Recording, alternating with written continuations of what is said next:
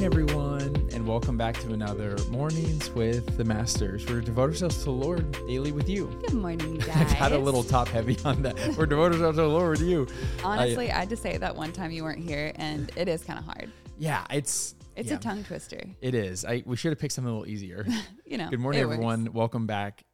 Anyways, I just lost myself. Anyways, we are picking up with day 3 of our Anxiety to Peace devotional in the Bible app. There's a link to that in the description if you guys want to follow along with us. And as always, I'm going to read the scripture, then Tori's going to pick with the Devo. Let's do it. Everything's so repetitive, but I love it. I feel like I see some people's comments that they like that it's normal. You just kind of mouth as I say it, and it just feels nice. I feel like people know it. But yeah. So anyways, the scripture is Philippians chapter 4, verses 6 through 8. And they say this: don't worry about anything. Instead, pray about everything. Tell God what you need and thank Him for all He has done. Then you will experience God's peace, which exceeds anything we can understand. His peace will guard your hearts and minds as you live in Christ Jesus. And now, dear brothers and sisters, one final thing. Fix your thoughts on what is true and honorable and right and pure and lovely and admirable. Think about things that are excellent and worthy of praise. Some of my favorite verses. The devotional says this: authenticity is an important value to me. So often I have found it difficult to muster up positive thoughts or statements when they simply do not line up with my feelings. For example, if I have flu-like symptoms, I'm not going to repeatedly say, I am not sick, I am not sick, I am not sick. However, one day, as I listened to a teaching on Philippians 4:8, I realized just how often I do actually proclaim untruths in my mind instead of truths. The verse says, fix your thoughts on what is true. When we fix our thoughts on what might possibly happen or the worst that could transpire, we are meditating on untruths. When I worry that the pain in my head is a cancerous tumor, I am dwelling on untruths. Could it be cancer or something else serious? Perhaps, but until that is the case, it is not true. I cannot tell you the number of ailments, financial crises, failures, and serious consequences I have felt like I have experienced over the years because I chose to fixate on what was untrue. And most of them never even came close to actually happening. They were just bouncing around in my mind as mere possibilities. It may seem obvious and simple, but I have found tremendous relief by reminding myself to only focus on that which is, not that which might be. My task is to only focus on that which is known to be true. Yeah, I think I'm going to title this devotional, That Doesn't Help. Yeah. That's actually something I say to Tori a lot. I even say to myself a lot, but whenever it feels like things are just kind of crumbling or falling through the cracks or, falling out of your grasp, we tend to go to the negative side. We tend to play the what if game. We tend to focus on like all the negative possibilities of a situation. Mm-hmm. And the thing I always say is that doesn't help. Mm-hmm. It literally does not help you. Yeah. And that's the thing that I think I feel for this specific devotional is to remind yourself like, hey, that's not helping. It's actually hurting.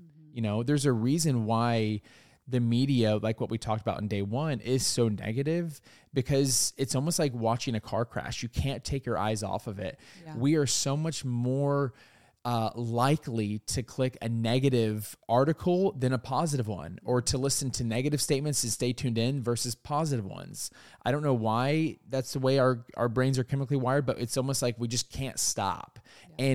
But we need to, because it's not helping us. We're called to. And so if you're someone who's in a relationship and your boyfriend, girlfriend, husband, wife, whatever, hasn't texted back, we need to assume the best of them. That doesn't mean that everything's hunky-dory, but we need to try to assume the best of a situation and not bring our fears and project our fears into a situation, because honestly, that'll more frequently make it worse. And just like what the author of this Devo mentioned, those things are rarely ever come out to be true, like the worst case scenario. That doesn't mean that they don't sometimes happen, and that's really unfortunate. But we need to not put ourselves into this like anxiety jail and put ourselves through the stress as if that thing is actually happening when it's not. Yeah. Experience that if it does come true, right? But right now it's not true. So don't put yourself through it because it's not helping. Yeah, that's so good. I really don't have that much to add. I just think it's a discipline that we need to employ. It's something that we need to continually ask the Holy Spirit to help us with on a day-to-day basis, to be like, okay, no, I need to refix my eyes. And I think it's not something that comes natural to us always. And that's why we have to operate in the Spirit. And we have to recognize when we're starting to go to the what if route or the negative route and say, okay, Holy Spirit, come in, help me refocus, help me fix my eyes on what is true, on what is lovely, and not go there. Because Chad's right, it literally is not helpful. And we have the choice to operate inside of the negative what ifs or the positives and rejoicing, just like we were talking about yesterday.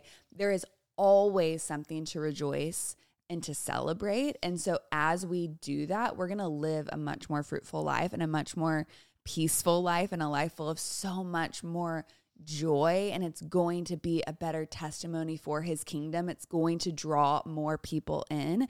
And so I think focusing on that, focusing on the people that we want to become is so important in this process. Yeah. And I think a great way to do that is to have scripture in your back pocket ready as your weapon, as your sword. Have it memorized. You know, something I rejoice in a lot is like, the Lord is my shepherd. And it's like, I am dependent on him. Like, you guys ever, I don't know if you ever researched sheep.